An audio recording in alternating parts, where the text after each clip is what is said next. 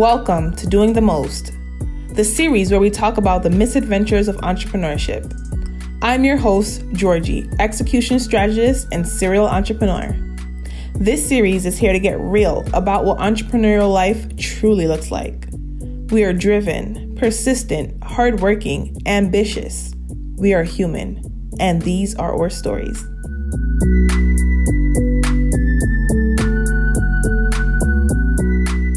Welcome back to Doing the Most, the misadventures of entrepreneurship. I'm your host, Georgie, and today we have Christina Hawatme, who is an entrepreneur and the founder of Scopio. So we're going to talk about this platform, how she started it, other parts of her entrepreneurial journey. But let's start off with getting a little bit to know more about who you are, Christina. Can you tell us a little bit about your background? I was born and raised in St. Louis, Missouri. My parents are immigrants from Jordan. They're doctors. And I started Scopio when I was kind of by accident, which we'll get into, when I was doing my master's at Columbia and I was studying technology policy. At the time, I was so obsessed with how governments and people were interacting on social media. And then I fell into the image part of it, which is where the idea of Scopio came from. Then, I'm excited to tell you more about it. Yeah, so let's go back all the way to the beginning with your parents. You said that they were doctors. What made them decide to move to the United States? Did they move here before they had you, or was it, what was going on? Why they decided to come here?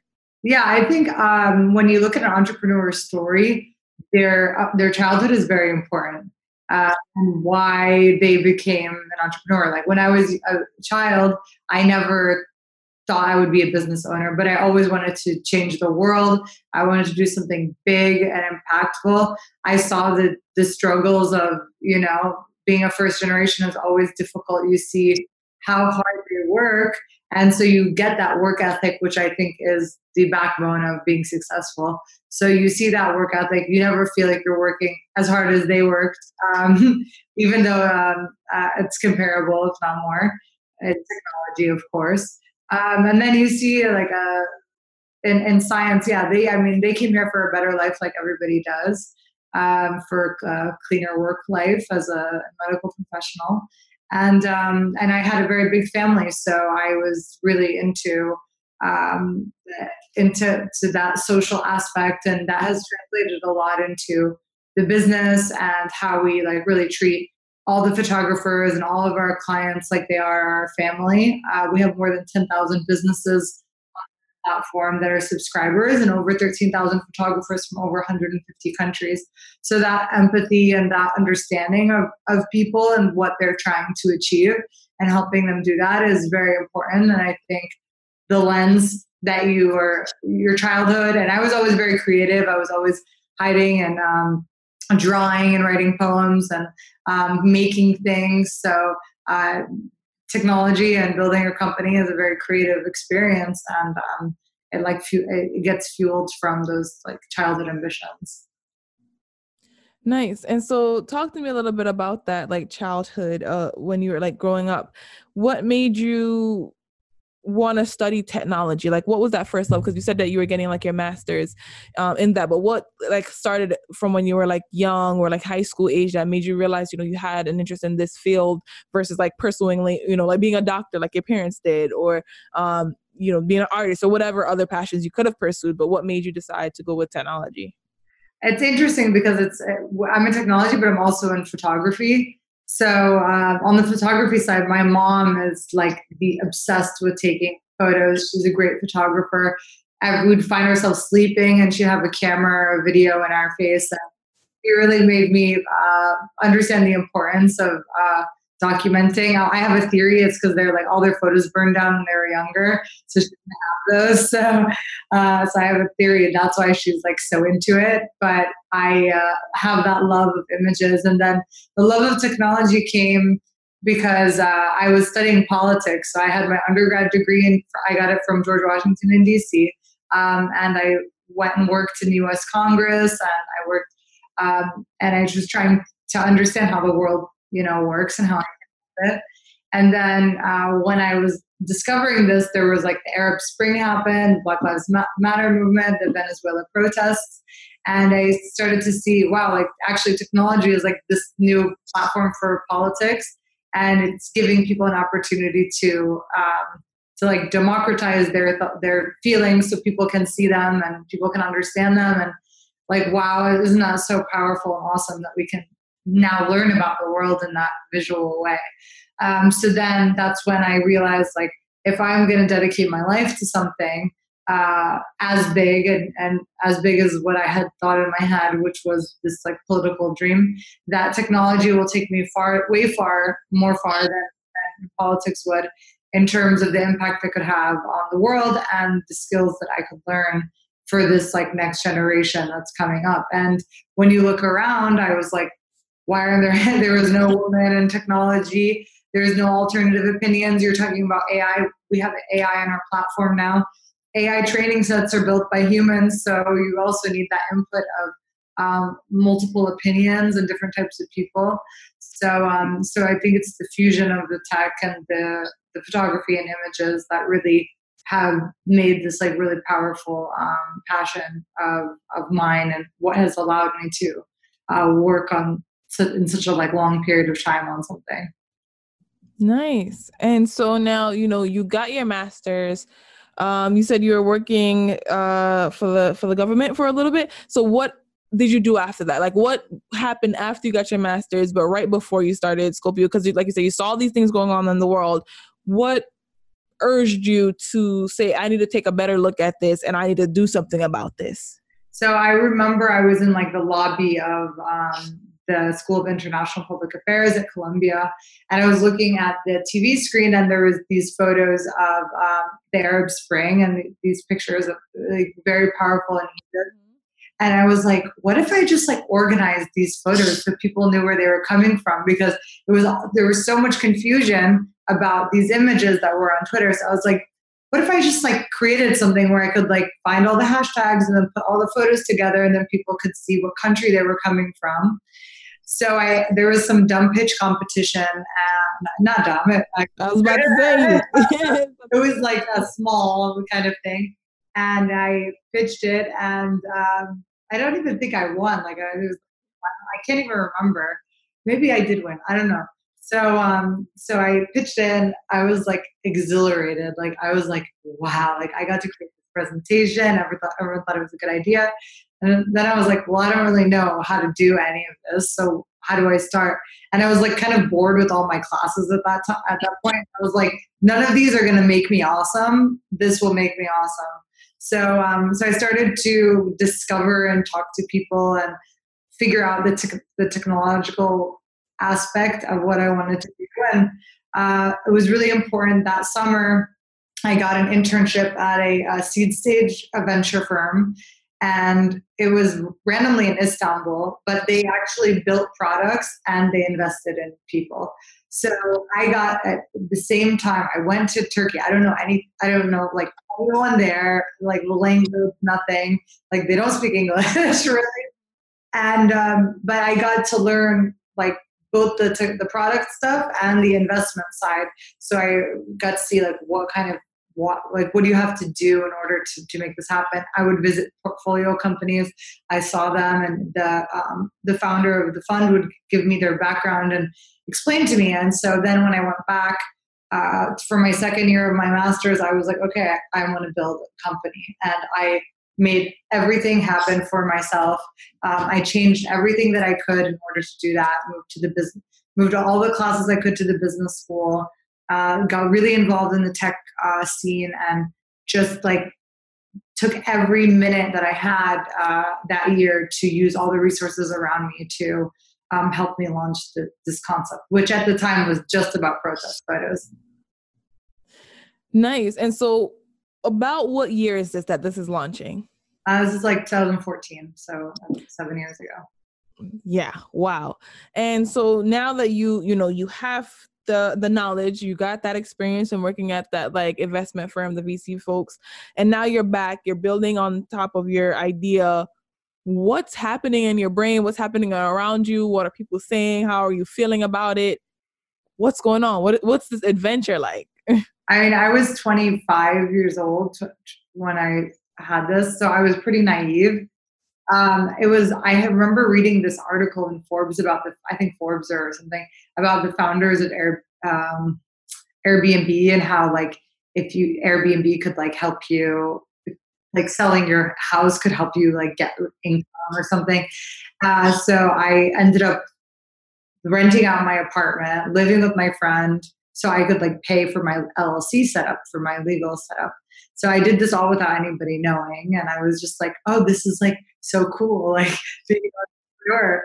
But then I didn't realize that that feeling, that like of not having resources, exists throughout the journey. So you're always like having to make sacrifices like that. So in the beginning, it's fun, kind of when you start, and then you're like, "Oh, this actually needs so much more effort." And but for me, it was a lot of like the learning and talking to people was really fun in the first year, 2 years, and then it became like really real. Like when you understood the landscape, the whole how the whole ecosystem works, and then you need to fight to be in that, and that's fight is exhausting and difficult. Not many people. That's the point where everybody gives up. I'm convinced. Like at that point. But I was lucky in that when I had graduated, I had the concept, the business plan. I had won this innovation entrepreneurship program. So I had like spent a whole, I think, semester working on my business plan with 12 other companies. And then they had this, and we had a big presentation in the end, and everyone was like, "You did such a good job." And then I was like, "Okay, great. Somebody's going to give me $1 million."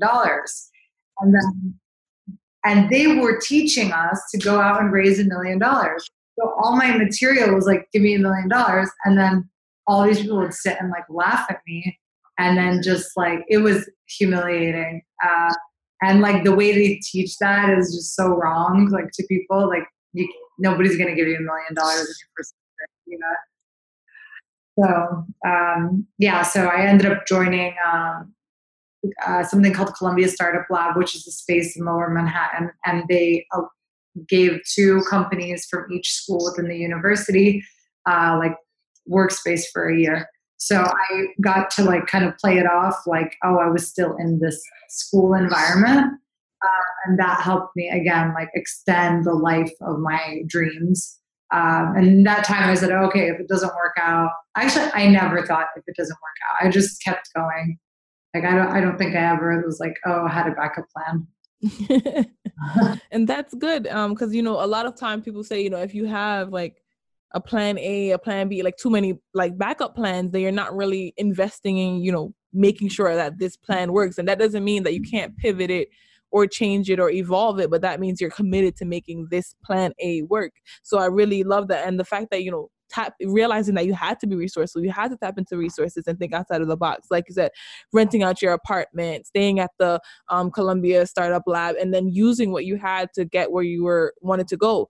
So over the time that you're building that, like, what was it like? And trying now to expand your team, like you said, after that 2-year mark is where people start to fall off, because it's like, this is fun when you're like figuring out, but then it's like, oh no, this is real. You have bills, you need to eat food, like human food. So what was that like in that transition and like growing your team and now like making money from the product, right? You didn't get the $1 million, but like, what did that process and that journey look like and feel like?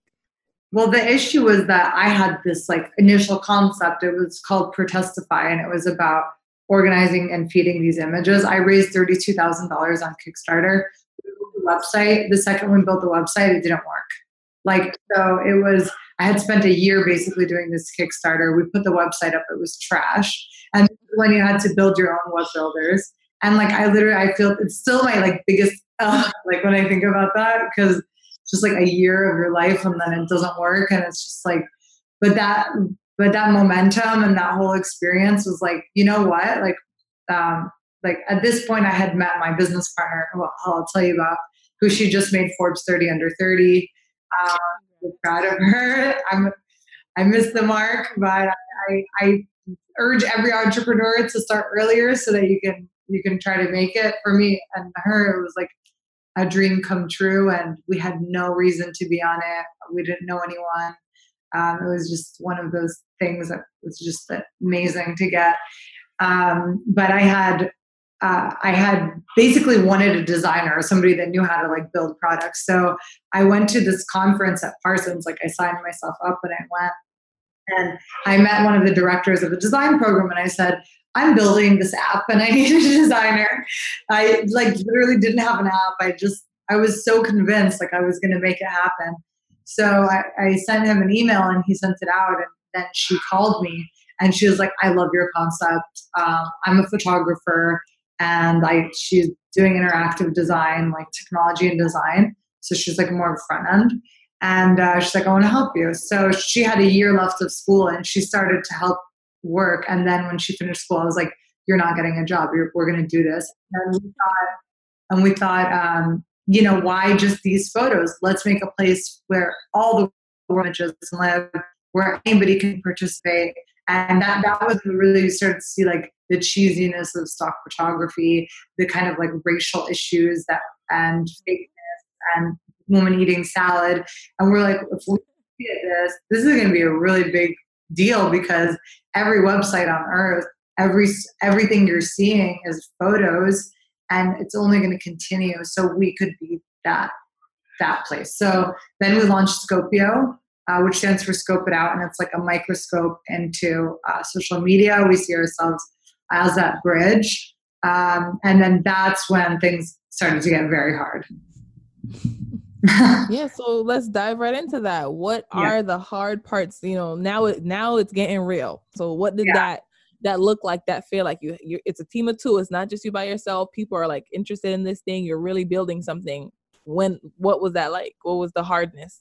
The thing is, people weren't interested in it. Like when we created, like when I had Protestify, it was a cute concept, so everybody was patting me on the back. But then when I had this like big tech vision, like, no, I want to have the next Facebook, the next Google, a big company. Everyone was like, no, like you're not qualified. You don't know what you're doing. You're not qualified. You don't have this. You don't have that. Like I was getting everything thrown at me. And then I was like, New York started to become colder and more difficult to like have these like interactions. And so it was like, I remember even there was like this one guy that like I really respected. And he was like, was telling my friend also, she had a company and now she's super successful and she's raised like millions of dollars and has a really big business. And so she was like, why can't we raise money for our company? And he tells her, look at this other girl, like let's call her Michelle. He's like, look at Michelle. Michelle has a great lifestyle business. She made $60,000 last year. And we were like, he thinks we went to Colombia to make $60,000 a year. That's how, like, so then I was like, when things like that happen, you are like, you want to prove them wrong so bad. And you're like, why can't I do this? So that's when you really have to be like self-motivating. And then there's all these like small breaks that happen in between that allow you to get to the next milestone, but they're not the breaks that you expect. So, and they're much smaller than you expect. And that's how I was able to get through those, like that time period. Yeah. And it's like, and I hope that person that told you guys that, you know, has been like shunned or isn't like, you know, at the top or doing great, because it sucks to have somebody look at you and based on your appearance and just kind of where, you know, maybe even where you come from or your gender or your race to say that you shouldn't have a dream this big, like just settle down. But, you know, a guy that looks like him, you know, comes into the room and he's like, yeah, bro, let's make $1 billion or whatever it may be. And so people don't realize like, you know, some people are strong enough, like, you know, yourself and I and like a few people in our networks are strong enough to kind of, push past that.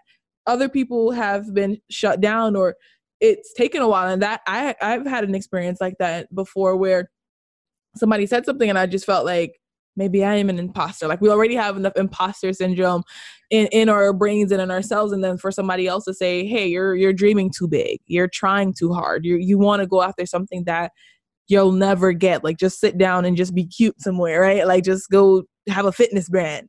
That is very demeaning. And like, disrespectful. And right, we're recording this in Women's History Month, and so just realizing like how far we've come and like how far how direct and actionable people have been. Like, you're not saying that to that person. If you do X, you will be called out, you will be canceled, you will be deleted, like no one will come to your stuff. And so just like showing that in the media. And I think when I went onto the platform of Scopio, I really saw like a reflection of kind of the world, right? I saw different people from different races, genders, backgrounds, wearing different styles, clothing, and it was just like a really beautiful experience. And is that kind of like your vision for Scopio and like where it's going? And like, once you kind of got over those humps, was that something that kind of helped you continue to grow? If you could talk to that a bit, that like diversity aspect. Yeah, I think two things. The first is the self-management and care, and being your own like cheerleader is like a it's like I learned, it's like needs practice. Like, yep. You're not like I was always very confident on like public speaking, like when I was younger. And then you think that carries in, and it doesn't. It actually needs a lot of coaching. Like, I have a business coach now, and it needs a lot of coaching and reading. Like, I read a lot of books about leadership, and time management is very important. Emotional management is very important. Your health is very important. Once you get that, then you like really start to become stronger, because you're always going to have like haters, and sometimes they're very big haters, and sometimes they're very important people, and you want to believe them because they are who they are. Or it could be something very small, like I'll get a customer email with the customer being really unhappy, or a review online, and it'll ruin my whole day. And I'm like, wait, like I have thousands of people that write me nice emails, like congratulations, great product, your images built my business. I had an empty blog, and now it's like, and then you just like get one little small thing, and you're like, oh, and it drags you down. But then if you can figure out how to like be better at that, that's how you can play the marathon that is entrepreneurship. And like I had burnout, and every entrepreneur I know does, where you're sprinting, you're trying, it's not working, then you burn out, and then something happens, and then you get your energy again. And then you start to learn, like, no, that's not the way to do it. You have to just steady wins the race. 100%, like 1,000%, because it's gonna happen. You have to pace yourself. And I did feel that too, like when certain times where my business would be up, I'm like, yay, cloud 10, and then certain times it's down, I'm like, oh my god, I'm terrible. And it's like you could get 10 great comments in one day, and it's like that one comment will kind of get you down. And like I slowly learned to like disconnect myself from it. It's like, that's not me that they're talking about, it's just how the system works. And yeah, sometimes my process and my platform is crappy. Okay, that's or maybe it's not going to affect you the way that I want it to, and that's okay. So now I want to start talking about your misadventure, right? We talked a little bit about a few, but is there a specific story of a time that you'd like to share throughout this business journey that was like super unexpected, super curveball, and like kind of what you did to move past that? Yeah, I think like the biggest one in my business life was we went through a massive pivot, like my lights are off, about like a year and a half ago. And basically it's when the API changes of Facebook, like they stopped allowing like you to search on hashtags, and we would search on hashtags and send people messages and get the rights for photos that way. And we always wanted to build like a ready-to-made marketplace, but I was really obsessed, and still am, with AI and the advancements in organizing the data. So basically it was like a search engine. You'd search by hashtag, you get the results from Instagram, then you send Georgie a message and you're like, great photo, can I use it for my marketing? And so that's how the Scopio platform operated. We went through 500 startups with that idea. I had raised a few $100,000 on that idea. And then, I mean, I've raised a lot more than that now, but at that point, like, significant. And that's also like another journey by itself. But then I was like, I can't be reliant on Mark Zuckerberg for my business. Like, I need to make sure that we can like grow. And the costs are very expensive running that. So then we had this idea and we had this customer that were like basically like, if you can just get all these photos ready and people can use them instead of having to message the people, that would, and all the customers were telling me this. Like I was like tone deaf because everybody was like, this is too much work. We just want the photos ready. So I was like, I don't even know how I'm going to get all these people to come to my website. Like, why would they do that? And now we get thousands of images a day. But so we basically had no money left, like zero. Like I didn't have any money for myself and I didn't have any money for my business. And I was like, we finished 500 startups. I was in San Francisco. My business partner moved back to New York because her family was here. And so I was like, nothing is holding this together. And then it was like, basically like the end of that concept. So, this is where the vision always keeps you alive, because our goal was to make the images accessible for everybody and to bring the world's images out. Okay. So it doesn't really matter to me like what that product looks like. It's like, are you achieving your vision or are you not? So that's when we did it. Like we set up a website, we set up a submission page. We went and we messaged everybody on Instagram like, hey, come sell your photos to us. And then 100 people, 200 people, 300 people, 1,000 people, like, and then all these countries and people were submitting. And then we moved all of our AI to that piece of the business. And it was really scary because it was like everything I had worked on for like 3-4 years basically became nothing in like a day. And this was after a whole rebuild. We had to rebuild the technology in the year before. And then, so we were like, you know what, we ended up using Shopify. We put all of our photos on Shopify and then we really leaned down the business. And then it's been growing ever since. And it was really scary. And when we did it, we got a customer, we got an investor, a bigger investor. We got 2 actually investors within a month. So I went from being like basically bankrupt to getting 2 investors and like my biggest check that I got from a customer. And it was like,